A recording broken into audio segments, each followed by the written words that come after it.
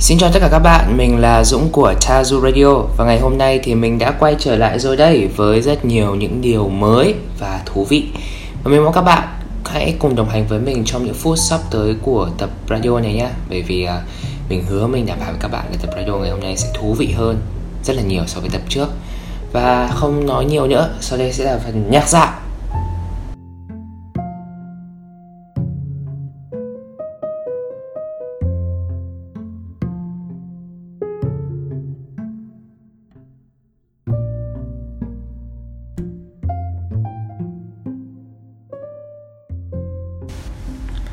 Bây giờ thì là 10 giờ 35. Theo kế hoạch thì thời gian này mình đáng lẽ ra đang ở chỗ làm, nhưng mà hôm nay gần 9 giờ mới dậy.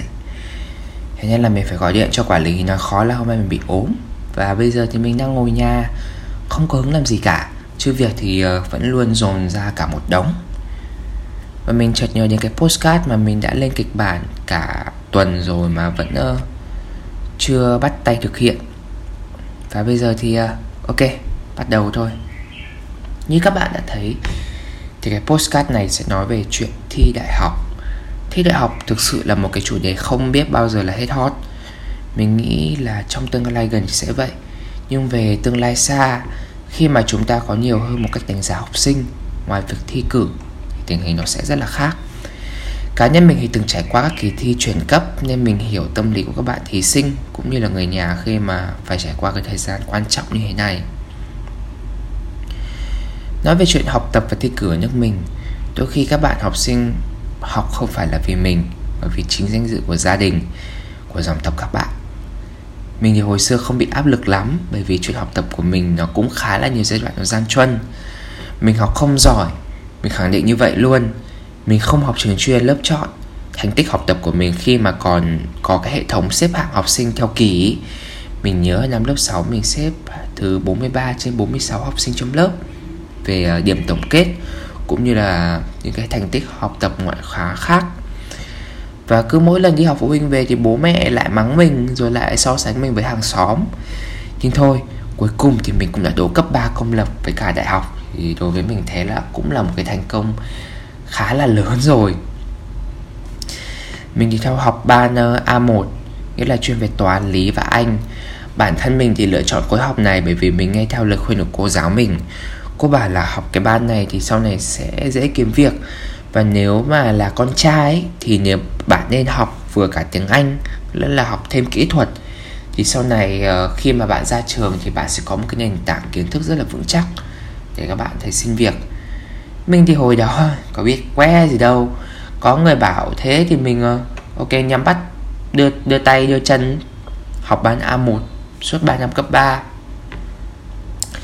Và có một câu hỏi mà mình bị mọi người xung quanh nhồi vào đầu rất là nhiều, đó chính là đam mê là gì?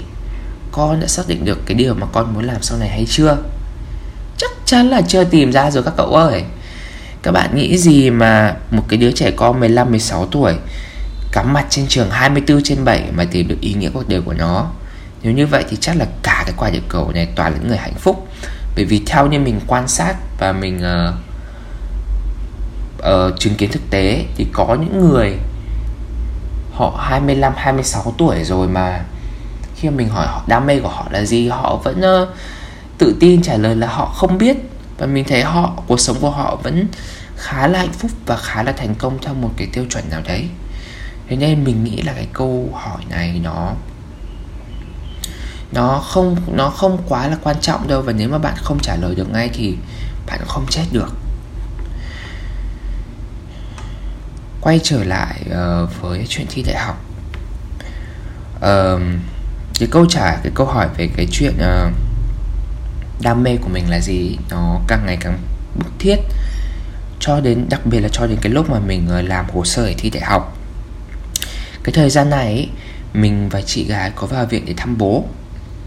Và trong lúc đấy thì cả bố và chị mình sẽ thường có những cái cuộc trò chuyện nó đại loại như thế này: À, Dũng, mày có thích học công nghệ thông tin hay không? Con cô A cháu ông nhà B học tháng lương $1.000, triển vọng lắm con ạ. À, hay là chị bảo mày đi dẫn tour đi, rồi mày về văn phòng tour mát lạnh ngồi làm việc. À, thằng này tiếng Anh khá, hay là cho nó đi học tiếng nhỉ? Mà thôi, học tiếng nghèo lắm, sau này ra lại chật vật kiếm việc bố ạ. Hay là nó làm cái này nhỉ, hay làm cái kia nhỉ, bla bla bla bla.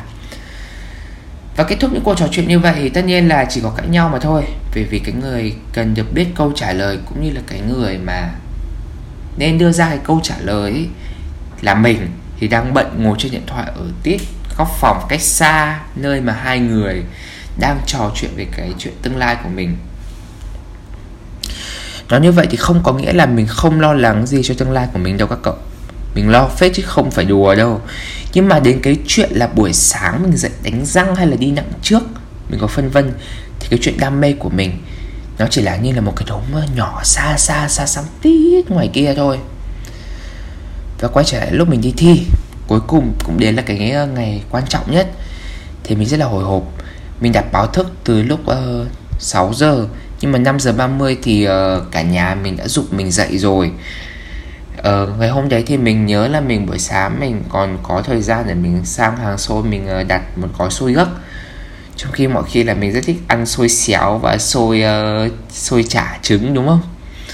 Nhưng mà hôm đấy là các cụ quan niệm mà, đi thi mà ăn mấy cái món đấy thì dễ thi không đạt lắm. Thế nên thôi, quyết định là ăn cái món xôi mà mình không thích. Ăn xôi xong thì đi về để chị gái chở đi thi. Mẹ mình thì phải ở nhà chăm bố mình bị ốm, thế nên là mẹ mình không cho mình đi thi được. Nếu không thì mẹ mình sẽ đưa mình đi thi. Thì đến địa điểm thi thì mọi thứ nó cũng chẳng có gì cả. Và như mọi khi thì mình vào phòng thi, mình làm bài. Có một cái may ấy là đợt đấy mình thi là địa điểm thi là gần nhà bạn mình, nên là mẹ của bạn mình quyết định là quyết định là thuê xe ôm rồi chở mấy cái đứa như mình về về nhà của bạn mình. Và mẹ bạn mình thì quyết định là nấu ăn trưa miễn phí rồi trông cho chỗ ngủ trưa, rồi buổi chiều lại chở mình ra địa điểm thi. Mình thật sự bây giờ mình nghĩ lại là nếu mà lúc mình đi thi mà không có cô ý thì chắc là mọi chuyện sẽ rất là khó. Bởi vì các bạn hiểu là đi thi đã mệt rồi, xong lại buổi trưa lại phải phá phật ở mấy cái chỗ hàng quán xung quanh này, nó mệt như thế nào, đúng không? Nhớ lại các em 2K1 thường đùa với nhau là chẳng khác gì vừa hát ca khúc Một Đêm Toang, khi mà mấy bác trên bộ ra bài Ai Đã Đặt Tên Cho Dòng Sông. Bởi vì có rất là nhiều em bị lệch tủ bài Vợ Chồng A Phủ, đúng không? Thì môn văn của 2K cũng có câu hỏi là làm gì để đánh thức tiềm lực của đất nước. Nó cũng khiến khá là nhiều chị gái có ý định là từ bỏ sự nghiệp học hành để khởi nghiệp ở mảng kinh doanh lấy lỗ làm lãi. Ở môn toán ấy thì 25 câu đầu thực sự nó rất là dễ. Bởi vì lúc mà đầu mình đọc 25 câu đấy, mình còn tưởng là hình như là đề này năm nay nó ra nó hơi sai, kiểu này chắc là mình vào FTU hay là NEU nó vẫn được ấy. Nhưng mà sự thật nó phũ phàng ngay lập tức ở 25 câu sau. 25 câu sau mình đọc mà mình cảm giác như kiểu là ủa, đây có phải là toán đâu, hình như đây là cái môn gì đấy nó cao cấp ở trên trời mà mình chưa bao giờ mình đọc cả. Còn về cái tổ hợp thi khoa học tự nhiên ấy, nghĩa là cái tổ hợp mà mình thi thì chính xác ra là mình chỉ tập trung làm môn lý thôi. Bởi vì mình dành cả 3 năm học, 3 cái năm thanh xuân để mình đi học thêm lý. Nhưng mà khi mà mình đọc đề lý, mình không hiểu tí gì nữa cậu ạ. Mình biết là mình đã ôn thi rất là kỹ rồi, mình đã bỏ rất là nhiều tiền học thêm, mình đã hứa với thầy giáo dạy thêm lý là mình phải làm bài tốt. Nhưng mà lúc mà mình đi thi, mình không đọc, mình không hiểu tí gì cái đề lý luôn.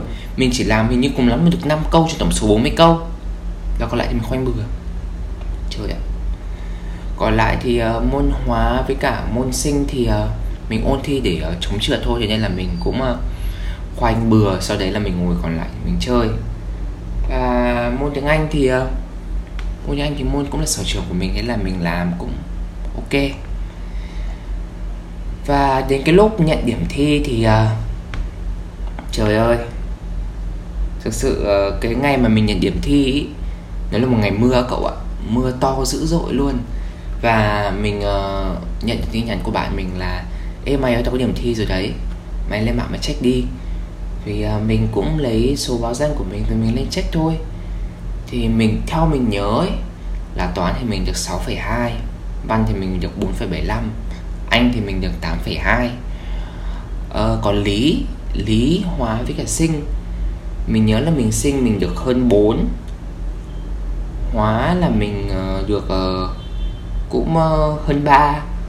Còn đáng xấu hổ nhất là môn lý như là mình vừa qua điểm chống trượt luôn ấy. Nghĩa là xấu hổ kỳ luôn ấy, kiểu dành cả 3 năm thanh xuân, dành bao nhiêu buổi tối học đến 9 giờ tối, xong về nhà làm bài rồi học công thức, cuối cùng đi thi thì điểm chỉ vừa đủ chống trượt. Nhưng mà mình hiểu mà các bạn, mình thực sự mình không hy vọng mình sẽ làm bài tốt môn lý. Bởi vì lúc mà mình học lý, mình thực sự mình không hề thích chút nào các bạn ạ. Mình cảm giác đúng là có một cái sự cưỡng ép trong bản thân luôn. Mà các bạn biết là cái gì mà nó mà cưỡng ép ấy thì nó sẽ không thể nào mà thành công được. Môn tiếng Anh ấy, mình kể các bài nó rất là ít, các bạn hiểu không? Cái bài nó rất là không phải ít đâu. Một cái tờ practice test mà mình làm lúc mà mình luyện tập ấy, nó phải dài ít nhất là hơn 100 câu. Và nó phải có khoảng 5 cái bài đọc dành như kiểu là thi IELTS rồi này. Nhưng mà mình làm rất là hăng say. Mình rất là hiếm khi mà mình làm, mình bỏ chừa một cái phiếu nào cả. Hôm nào mình phải làm hết sạch. Và đấy là lý do mà vì sao mà điểm Anh của mình là nó cao nhất 8.2 thôi. Nhưng mà đối với mình đó là một cái sự tự hào khá là lớn. Và đó cũng như là kiểu một cái điểm ấy. Bởi vì bây giờ thì mình đang học ngành ngôn ngữ Anh, cái ngành mà mình tự hứa với bản thân. Và thậm chí mình còn cười cái cô bạn cùng bàn với mình là mày ơi tao sẽ không bao giờ học ngôn ngữ Anh đâu. Nhưng mà bây giờ thì mình đang ngồi ở đây hoàn thành năm nhất ngành ngôn ngữ Anh. Thế là cuộc sống nhiều khi nó có nhiều cái nó dẫn mình đến những cái lựa chọn mà mình không bao giờ mình ngờ được các cậu ạ. Thì postcard đến đây chắc là cũng dài rồi, cũng là phải dài gần 10 phút rồi. Thì mình rút kinh nghiệm cái postcard trước là mình nói mạnh mẽ lên và không bị lề mề, không bị nhần nhá quá. Thì mình muốn trả lời cho các bạn một cái câu hỏi ở trên ấy. Đó là đến bây giờ mình đã biết cái đam mê của mình là gì hay chưa? Thì mình phải trả lời thật luôn là mình vẫn chưa biết. Nhưng mà mình vẫn cảm thấy ổn. Bởi vì mình sống có mục đích. Mình cảm giác bây giờ mỗi ngày mình dậy, mình đều có thứ mình làm. Và mình cảm thấy là mình không bao giờ mình lãng phí từng phút giây nào trong cuộc sống của mình. Thế là mình ổn. Và nếu mà các bạn hỏi mình là cách như thế nào ấy để làm được một thứ gì đấy, hay đơn giản ở đây là tìm được đam mê của các bạn, thì mình cũng trả lời luôn là mình không có một cái công thức nào hoàn hảo cả. Nhưng mình có một cái suy nghĩ như thế này, là tất cả những thứ mà các bạn có trong cuộc sống của các bạn ấy, các bạn đều phải hành động, các bạn đều phải lao động thì các bạn mới có được. Không phải tự nhiên các bạn nằm chơi mà các bạn không làm gì. Các bạn hỏi những cái người từng làm ấy là mày ơi tao phải làm gì để tao tìm được đam mê, mày ơi tao phải làm gì để tao giải quyết được cái này. Người ta sẽ không trả lời cho các bạn được, bởi vì người ta không phải là các bạn. Và người ta, cụ thể ở đây là mình chẳng hạn, cũng có những cái mối bận tâm, cũng có những cái nỗi đau, cũng có những cái chuyện mà mình phải vượt qua mỗi ngày. Thế nên thì các bạn hãy mạnh mẽ lên và hãy làm gì đó đi. Thay vì ngồi đấy lướt Facebook, xem YouTube ngày qua ngày mà quyết định được là cái đam mê của mình là gì, hay là cuộc sống của mình sau này sẽ ra sao. Mình thì mình vẫn luôn hành động mỗi ngày. Và sau một năm, hay là cụ thể là gần chỉ tầm vài tháng gần đây, mình đã cảm nhận là mình có rất là nhiều cái thay đổi tích cực rồi. Nó chậm, thực sự rất là chậm, nhưng mà ít ra là nó có thay đổi và có nhích lên về phía trước. Nên là các bạn hãy tập trung, các bạn hãy dùng thời gian của mình một cách thật là khôn khéo nhất, để sau này khi các bạn nhìn lại thì các bạn sẽ không những là trả lời được câu hỏi là mình là ai, mình là gì, mà hơn nữa các bạn còn cảm thấy vui bởi vì mình đã không lãng phí thời gian của mình vào những việc vô bổ. Và các em 2K1, thực sự thì chuyện thi đại học ấy, chúc mừng các em là đã hoàn thành kỳ thi đại học. Nhưng mà theo anh nghĩ thì việc mình hoàn thành kỳ thi đại học ấy, nó cũng chỉ là một cái chuyện rất là nhỏ thôi. 4 năm sắp tới của các em, nếu các em muốn trở thành 4 năm đáng nhớ nhất, cũng như là một cái nền tảng để cho một cái cuộc sống tốt hơn sau khi các em ra trường ấy, thì các em sẽ phải hành động rất là nhiều. Ok, và cảm ơn các bạn đã lắng nghe Thi Radio của mình. Và mình sẽ cố gắng trở lại trong những radio sắp tới, những cái podcast sắp tới mà nội dung sẽ hay ho hơn và ý nghĩa hơn. Như vậy thì cảm ơn các bạn đã đồng hành với mình trong hơn 10 phút vừa qua.